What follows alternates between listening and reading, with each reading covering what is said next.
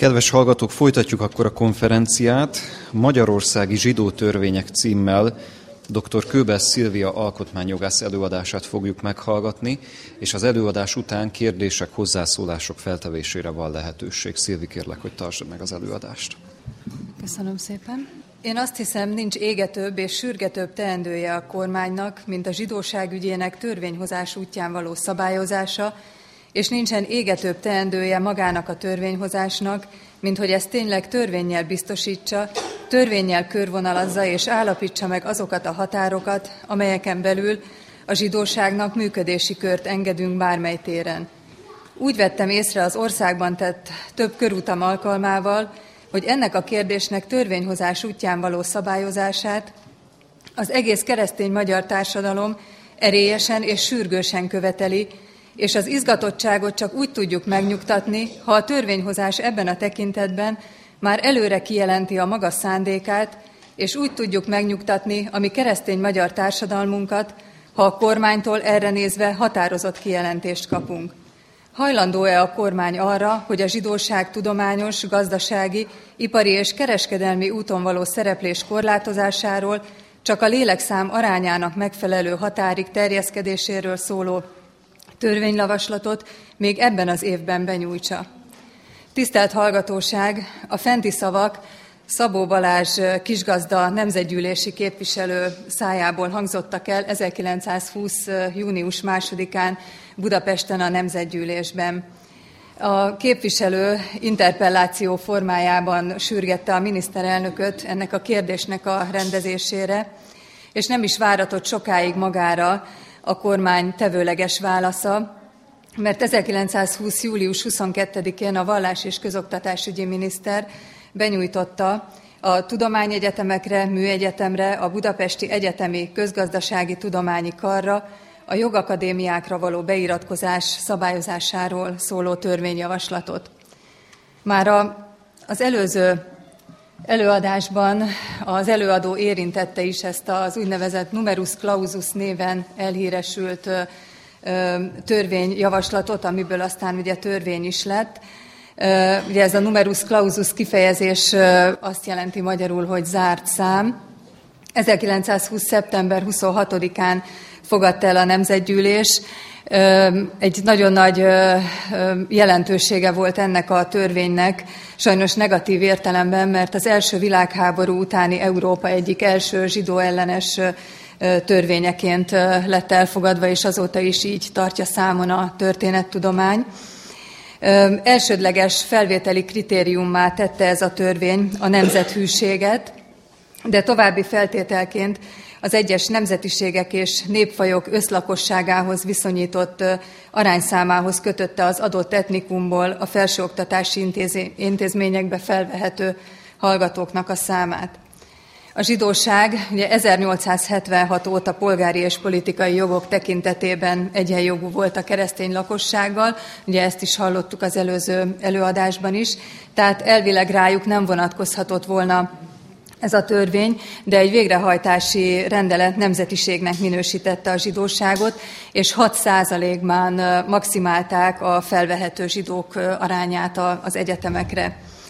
A nemzetközi zsidó szervezetek nagyon nagy tiltakozásba kezdtek ezt követően, és az első világháborút lezáró békeszerződés kisebbségvédelmi előírásaira hivatkoztak, és megtámadták ezt a rendelkezést, és ugye részben ennek is köszönhető az, hogy 1928-ban módosították ezt a törvényt, és kiemelték belőle a nemzetiségi arányszámokra vonatkozó szakaszt, viszont a nemzethűség és az erkölcsi megbízhatóságnak a kritériuma az változatlanul lehetőséget adott az egyetemek vezetőségének arra, hogy a törvény szellemében továbbra is szelektáljon a felvehető hallgatók között. És annak ellenére, hogy 1928-ban ugye a konszolidáció idején ugye módosították ezt a törvényt, továbbra is élt a szellemisége, mert táptalajt adott a későbbi, sokkal súlyosabb jogfosztó rendelkezések meghozatalának.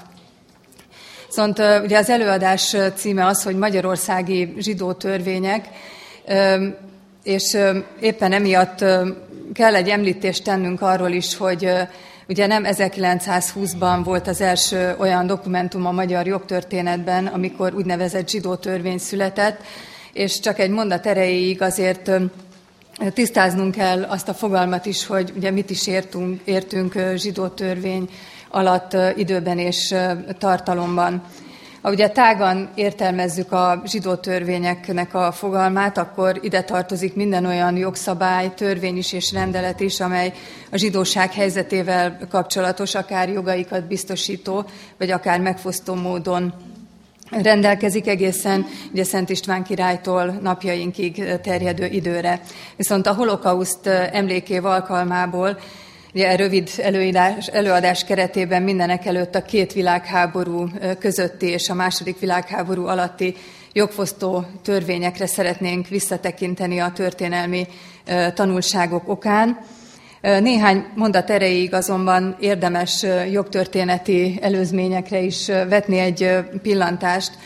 Ugye az első dokumentum, amely a zsidóságot közvetett módon érintette, első Béla királytól származik, 1060 körül adott ki egy olyan rendelkezést, amelyben a helyi vásárokat vasárnapról szombatnapra tetette át. Kézai Simon mester krónikájából tudjuk azt a leírást, hogy első Béla király uralkodása alatt, ugye szó szerint idézem, a magyarok a hitet és a keresztséget elhagyták, és esztendeig tévelyegvén a hitben, úgyhogy sem pogányoknak, sem keresztényeknek nem látszanak. És ugye első Béla király rendeletének a motivációja az volt, hogy a keresztény hit védelme érdekében tetette át a vásárokat vasárnapról szombatnapra, és ez nyilván a zsidóságot komolyan érintette, mert ugye akkor szombatnapon ezt a kereskedelmi tevékenységet nem folytathatták. Aztán Szent László király 1092-ben megtiltotta, hogy keresztény nőt vegyenek feleségül a zsidók, ugye, és ezt a megszorítást aztán a későbbi királyok is megerősítették.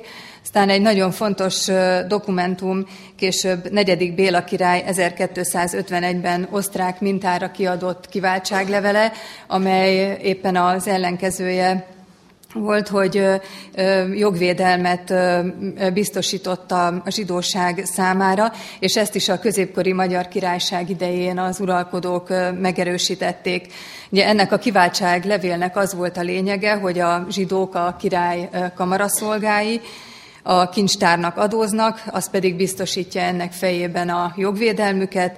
Ugye a zsidók kereskedelmemmel, pénzügyletekkel foglalkoztak, és a királyi udvar nem egyszer vette igénybe a szakértelmüket és a pénzügyi forrásokat is, amelyek náluk rendelkezésre álltak.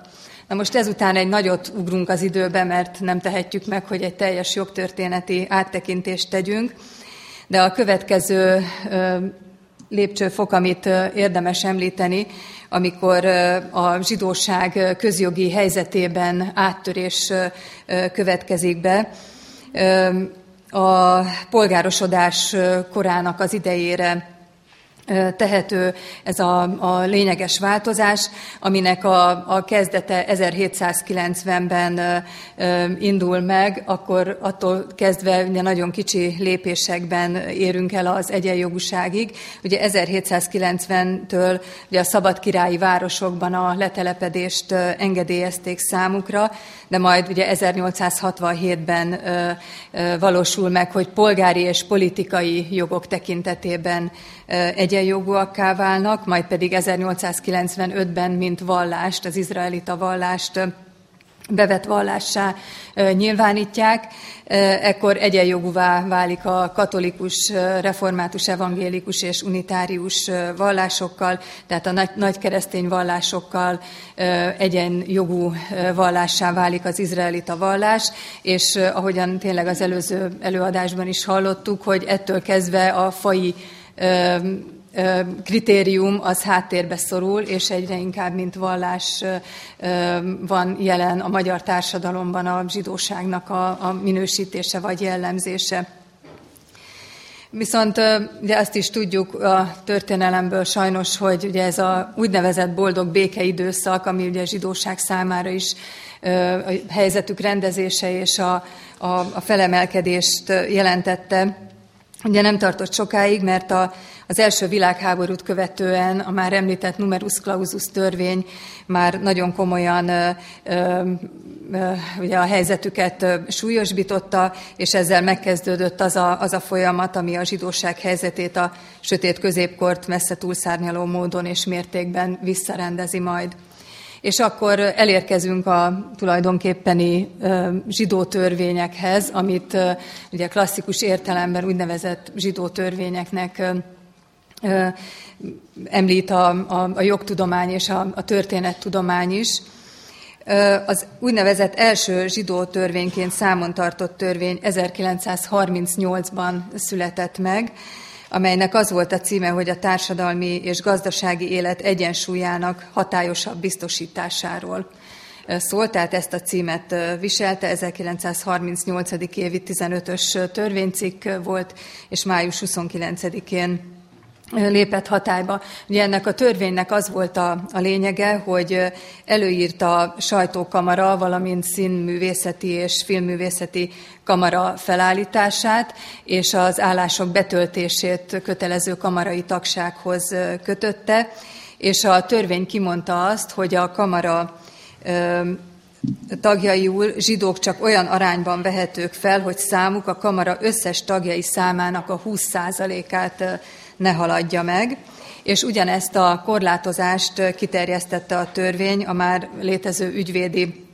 mérnöki és orvosi kamarákra is, és ez alól a szabály alól kivételt csak azok a zsidók képezhettek, akik 1919. augusztus 1-e előtt, tehát 1919. augusztus 1-e előtt áttértek valamely bevett felekezet vallására, és megszakítás nélkül annak a vallásnak, egyháznak a tagjai voltak, tehát majdnem 20 évvel a törvény megszületése előtt már áttértnek kellett lenni, és az ő leszármazóik is csak abban az esetben mentesültek a törvény hatálya alól, hogyha megszakítás nélkül ők is valamely más bevett felekezetnek, keresztény felekezetnek a tagjai voltak. Tehát, hogyha az izraelita vallást gyakorolták a szüleikkel szemben, akkor nem mentesülhettek a törvény hatálya alól.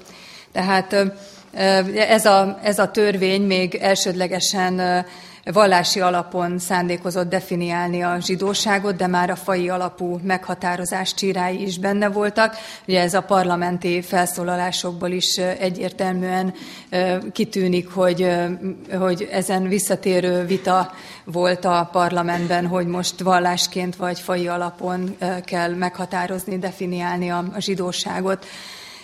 Ez ellen a törvény ellen több mint 50 nem zsidó magyar művész is és értelmiségi írásban tiltakozott, például Bartók Béla, Kodály Zoltán, Móricz Zsigmond, Zilahi Lajos, Csók István, és még lehetne sorolni, de sajnos a fellépésük hatástalan maradt, mert nem vonták vissza ezt a törvényt, és nem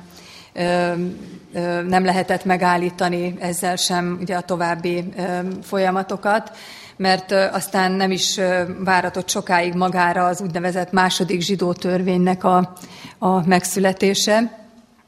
Ugye rá egy évre 1939-ben fogadták el azt a törvényt, amelyik már a címében is a zsidóságot szólítja meg, tehát egyértelmű címzettjei a zsidóság. A törvénynek az volt a címe, hogy a zsidók gazdasági és közéleti térfoglalásának korlátozásáról szóló 1939. évi 4-es törvénycikk. Tehát látjuk már ezt a nagyon komoly offenzívát, ami benne van a törvény a törvény címében is, hogy ugye egyértelműen a zsidók a címzettjei, és hogy a térfoglalásuknak a korlátozásáról, míg az előző törvény még csak egyensúlyról beszélt, de itt már kifejezetten a zsidóságot nagyon negatív színben, már a címben tünteti fel, mint hogyha ők egy erőszakos térfoglalást vittek volna véghez a magyar társadalomban. Ez a törvény már nagyrészt faji szempontból határozta meg, hogy ki számít zsidónak, bár a vallási hovatartozás is még mindig nagyon fontos viszonyítási alap maradt. A törvény elvileg a 3 generáció óta megkeresztelkedett zsidókat nem érintette, tehát ugye elvileg 3 generáció óta, de hát ilyen nagyon-nagyon kevés volt. Itt tehát mondhatni azt, hogy minden zsidót érintett ez a törvény, és nagyon jelentősen leszűkítette a zsidóknak az élet lehetőségeit. A szellemi pályákon 6%-ban maximálta számukat, kitiltotta őket az állami közigazgatási és igazságügyi apparátusból, a középiskolai tanári karokból, színházaknál és lapoknál nem tölthettek be olyan állást, amely befolyással volt az adott intézmény vagy orgánum szellemi irányvonalára, korlátozta az egyes vállalatoknál alkalmazható zsidóknak a számát, és visszaállította a numerus clausust, amit ugye 1928-ban kicsit enyhítettek, és engedélyköteles ipari és kereskedelmi ágazatokból kizárták a zsidókat, és megnehezítették a mezőgazdasági ingatlanvásárlásokat is. Most ennek az első 2 zsidó törvénynek a hatása anyagilag jelentett óriási veszteséget a zsidók számára, különösen a kis és a középpolgárság számára. Számszerűen országszerte körülbelül 90 000 zsidó veszítette el az állását, családtagokkal együtt körülbelül 220 000 személy életkörülményei romlottak jelentősen. A törvények egyikét sem hajtották végre azonban maradéktalanul, mert az illegális alvállalkozásoknak a rendszere kiépült, ugye ehhez köthető a strómanságnak az intézménye, ami elterjedt ebben az időben, hogy sokan úgy őrizték meg az egzisztenciájukat, hogy valamely nem zsidó családtag, ismerős vagy barát, akinek a vállalatot, boltot, üzemet a papíron a nevére iratták, de közben ugye a háttérből mégis ugye az eredeti tulajdonos tudta ezt irányítani, és a stróman, ugye a német kifejezésből szalmabábút jelent, ő megkapta ezért a maga jussát, hogy ezt a tevékenységet elvégezte, és hát ez gyakran a hatóságoknak a hallgatólagos beleegyezésével történt, mert ugye a hadi gazdaságnak szüksége volt valamilyen szinten ezekre az illegális gazdasági tevékenységekre is, tehát nem engedhette meg az állam azt, hogy ipari és kereskedelmi forgalomból teljesen kikapcsolja a zsidó nagyvállalatokat és szakembereket. Aztán a következő 3. zsidó törvénynek nevezett jogszabályt Bárdossy László miniszterelnöksége alatt fogadták el 1941-ben. Ez pedig már nem gazdasági célzatú volt, hanem már tisztán fajvédelmi indítatású. A címe az volt, hogy a házassági jogról szóló 1894. évi 31-es törvénycikk kiegészítéséről és módosításáról, valamint az ezzel kapcsolatban szükséges fajvédelmi rendelkezésekről. Tehát ez már egyértelműen ugye a zsidóságot nem mint vallást, hanem mint fajt tekintette, és éppen ezért tiltotta meg a vegyes házasságokat, hogy a úgynevezett fajok ne keveredjenek, és ezáltal is ugye a fajvédelme, ami a magyar fajnak a védelmét igyekezett szolgálni. Hát ennek a törvénynek az indokolásában már náci terminológiát használ, ugyanis a nürnbergi típusú náci faji törvénynek a terminológiájában mindenkit zsidónak minősített, akinek 2 nagyszülője az izraelita hitfelekezet tagjaként született, és ugye megtiltotta ugye a vegyes házasságokat, és büntetni rendelte a zsidó és nem zsidó közötti nemi kapcsolatot. A törvény azonban nem volt konzekvens, mert a fajgyalázási ügyekkel kapcsolatban ugye a zsidó férfi nem folytathatott szexuális kapcsolatot keresztény nővel, de a keresztény férfiak számára ugye a zsidó nők közötti, férfiak és zsidó nők közötti szexuális kapcsolatot nem büntették. Tehát ez is azért egy nagyon megrendítő momentum. Ugye míg az első két zsidó törvényt, de azért ezt el kell mondani, hogy míg az első két zsidó törvényt a keresztény egyházak felsőházi képviselői elfogadták, a fajvédelmi indíttatású harmadik zsidó törvényt azonban már ellenezték. Ugye ekkorra már egyértelművé vált, hogy mi is itt a szándék, és hogy akkor már tényleg többen megijedtek, hogy hova fog vezetni ez a esztelen törvénykezés, és ugye 1941-re már a háborús folyamatok is ugye nagyon előre haladottak voltak. Aztán ugye ez a 3 zsidó törvény, amit úgynevezett 3 zsidó törvényként szoktak emlegetni, de ez nem állt meg ennél, mert ugye további úgynevezett zsidó törvények is születtek. Ugye a kálai kormány idején 1942-ben az izraelita vallásfelekezetet vették górcső alá. Ebben a törvényben, 1942. évi 8-as törvényben az izraelita vallásfelekezet elveszítette a bevett státuszát, és elismert vallásfelekezetté minősítették vissza, tehát megsemmisítette az 1895-ös recepcióját a zsidó vallásnak, és ez nem csak szimbolikus értelemben volt ugye nagy hátránya a zsidó hitközségekre, hanem anyagi tekintetben is, mert a bevett vallásokat nagy mértékben támogatta az állam, az oktatási intézményeket, és ugye minden közköltséget az állam finanszírozott, ugye ez az 1848. évi 20-as törvényből következett, amikor ugye az egyház finanszírozás kérdése Magyarországon nem az amerikai, ugye az önfenntartó egyház, hanem az államilag finanszírozott egyház irányába indult el, és ugye ez a bevett vallásoknak a finanszírozási konstrukciójához tartozott. Tehát ilyen értelemben az, hogy a zsidó vallás már nem elismert, illetve nem bevett, hanem elismert, ilyen értelemben már az anyagilag is ez veszteség volt a hitközségek számára.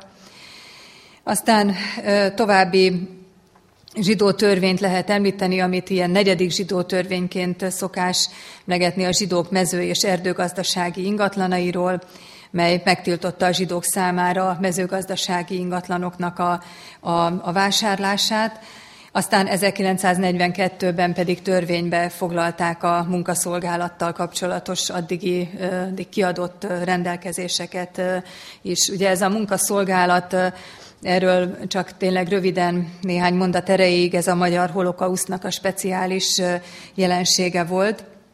Ugyanis a horthy rendszer megbízhatatlannak ítélt különböző elemeket, ugye nem csak zsidókat, hanem kommunistákat, nemzetiségieket is, de elsősorban ugye a zsidókat, és nem szerette volna, hogy fegyverrel a kézben besorozni őket a háborúba, és ezért számukra egy ilyen fegyvertelen honvédelmi munkaszolgálat intézménye épült ki, ami hát szintén több tízezer zsidó életét követelte, annak ellenére, hogy nem a munkaszolgálat volt a módszeres népírtásnak a fő eszköze, de tudjuk nagyon jól, hogy ugye ezek a munkaszolgálat is azért nagyon sok tekintetben ugye követelt emberéleteket, meg nagyon sok szenvedést okozott. Ugye ennek a munkaszolgálatnak a jogi alapját egy 1939-es honvédelmi törvény teremtette meg,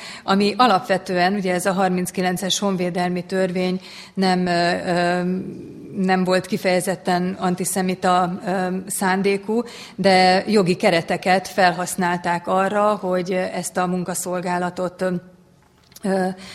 felállítsák, és a későbbi zsidóellenes lépések számára is, ugye először ugye a gettós, aztán a deportálások számára, ugye ez a honvédelmi törvény, ami elsődlegesen ugye háborús időre írt elő olyan rendkívüli jogrendet, hogy ugye a kitelepítések és a lakosságnak egy védett helyre való evakuálása, tehát ezt a jogi keretet használták fel, ugye a zsidóság deportálására is, és csak úgy zárójelben jegyzem meg, hogy ugyanerre a honvédelmi törvényre hivatkoztak az 1951 és 53 közötti budapesti kitelepítések esetén is, amikor a kommunista hatalom kitelepítette az úgynevezett nem kívánatos elemeket a fővárosból, és még ekkor ugye hatályban volt ez a 39-es honvédelmi rendelet, és ugyanerre a honvédelmi rendeletre hivatkoztak a jogi kereteket, ugyanúgy a náci hatalom és a kommunista hatalom is felhasználta. Tisztelt hallgatóság, még lehetne folytatni a sort a további korlátozó rendelkezésekkel, amelyek a zsidóságot érték 1943-45 folyamán, ugye a sárga csillag viselésének kötelezettségétől kezdve egészen a koncentrációs táborokba történő deportálásokig, amelyek aztán már tényleg nem kíméltek sem gyereket, időset, beteget, felnőttet. A fentiekből is jól látjuk azonban, hogy a borzalmas végkifejlethez vezető út milyen tanulságokkal szolgál, és én erre szeretném a hangsúlyt helyezni, hogy ugye nem egyik pillanatról a másikra, és nem mindjárt az első törvény vitte véghez a teljes pusztítást, ugyanis a folyamat, hogyha ugye a jogtörténeti előzményeket is nézzük, ez már évezredes múltra tekint vissza, és a 20. század első felében fokozatos, ám egyre merészebb lépésekkel, úgymond a keresztény társadalom védelme és megerősítése retorikájával körülvéve olyan intézkedések történtek, amelyeknek a következményeire még a törvényhozás tagjai sem gondoltak. Itt ugye ez a kép ugye a sárga csillagról és a deportálásokról, és akkor itt szeretnék idézni Prohászka Ottokár katolikus püspöktől, aki 1920-ban a numerus clausus törvény vitája kapcsán ugye azt a megállapítást tette, hogy ez nem antiszemitizmus, hanem faji önvédelem. És ez volt az a visszatérő érvelés, amivel minden bizonnyal saját magukat is áltatták a törvényhozásnak a tagjai, hogy ők nem antiszemiták, hanem csak a fajnak a védelme érdekében tesznek intézkedéseket. Viszont ez olyan nagyon sokszor hangzott el, és annyira ezzel az érvelésre fűzték fel a mondani valójukat, hogy fokozatosan alkalmazkodtak ehhez a gondolathoz, és aztán végül ugye a II. Világháború előestéjén már ugye a törvényhozás feszült félelemmel teli légkörében a túl sokáig megtört zsidó ellenes gondolatok és érzések hátterén már nem voltak képesek megfékezni ezt a folyamatot, vagy legalábbis képtelenek voltak határozottan fellépni ellene. Sokan taktikai megfontolásból támogatták az első zsidó törvény mielőbbi meghozatalát, hogy azt mondták, hogy ezzel kifogják a szelet a szélső jobboldal vitorláiból, és Imrédy Béla miniszterelnök mondta, hogy e törvénnyel elébe kell menni a náciknak, és nem szabad várakozni, nehogy később sokkal szigorúbb törvényekre kényszerüljünk. Ez ugye az első zsidó törvény vitájában hangzott el 1938-ban. Hát ez a taktika sajnos ugye nem jött be, ezt tudjuk, hogy nem tudták kifogni a szelet a vitorlából, sőt, a későbbiekben történtek alapján már Bibó István azt állapította meg, hogy a zsidók ellen való törvényhozás nem kifogta, hanem megdagasztotta a jobb oldal vitorláiban a szelet, nem elhárította a véres zsidóüldözés veszélyét, hanem legális formák között hozzászoktatta a magyar társadalmat a zsidóknak az emberi méltóság közös sáncaiból való kirekesztéséhez. Nagyon tanulságosak ezek a gondolatok, és hát befejezésül legyen itt Ravasz László református püspök későbbi értékelése az első zsidó törvény megszavazásáról, Ő, aki megszavazta az első zsidó törvényt, később a visszaemlékezésében ezt mondta: megszavaztam az első zsidó törvényt. Később már láttam, hogy ez volt a végzetes lépés. Bármennyire igaz volt mindaz, amit a beszédem folyamán felhoztam, nekem azt kellett volna mondanom: a javaslatot nem fogadom el, mert vétek vele a demokrácia alapelve, a jogegyenlőség és az emberi szabadság eszméje ellen. Tisztelt hallgatóság, ugye ezekben az években a jogegyenlőség, a demokrácia alapelve, az emberi szabadság eszméje olyannyira relativizálódott a törvényhozásban, hogy látjuk sajnos a fejleményét, hogy milyen eredmények születtek, és tényleg egy olyan borzalmas része következett be ennek kapcsán a történelemben, amit hát nem lehet letagadni, és bármennyire is Ravasz László ugye későbbiekben már másként cselekedett volna, és ugye ebből a visszaemlékezéséből is látjuk, hogy nem minden tekintetben bírálta felül a korábbi véleményét, de egyet viszont határozottan kimondott, hogy a demokrácia, a jogegyenlőség és az emberi szabadság eszméje ellen nem szabad véteni, mert hogyha ezek relativizálódnak, akkor a történelem sajnos bebizonyította, hogy nagyon súlyos árat kell érte fizetni. Úgyhogy köszönöm a figyelmet.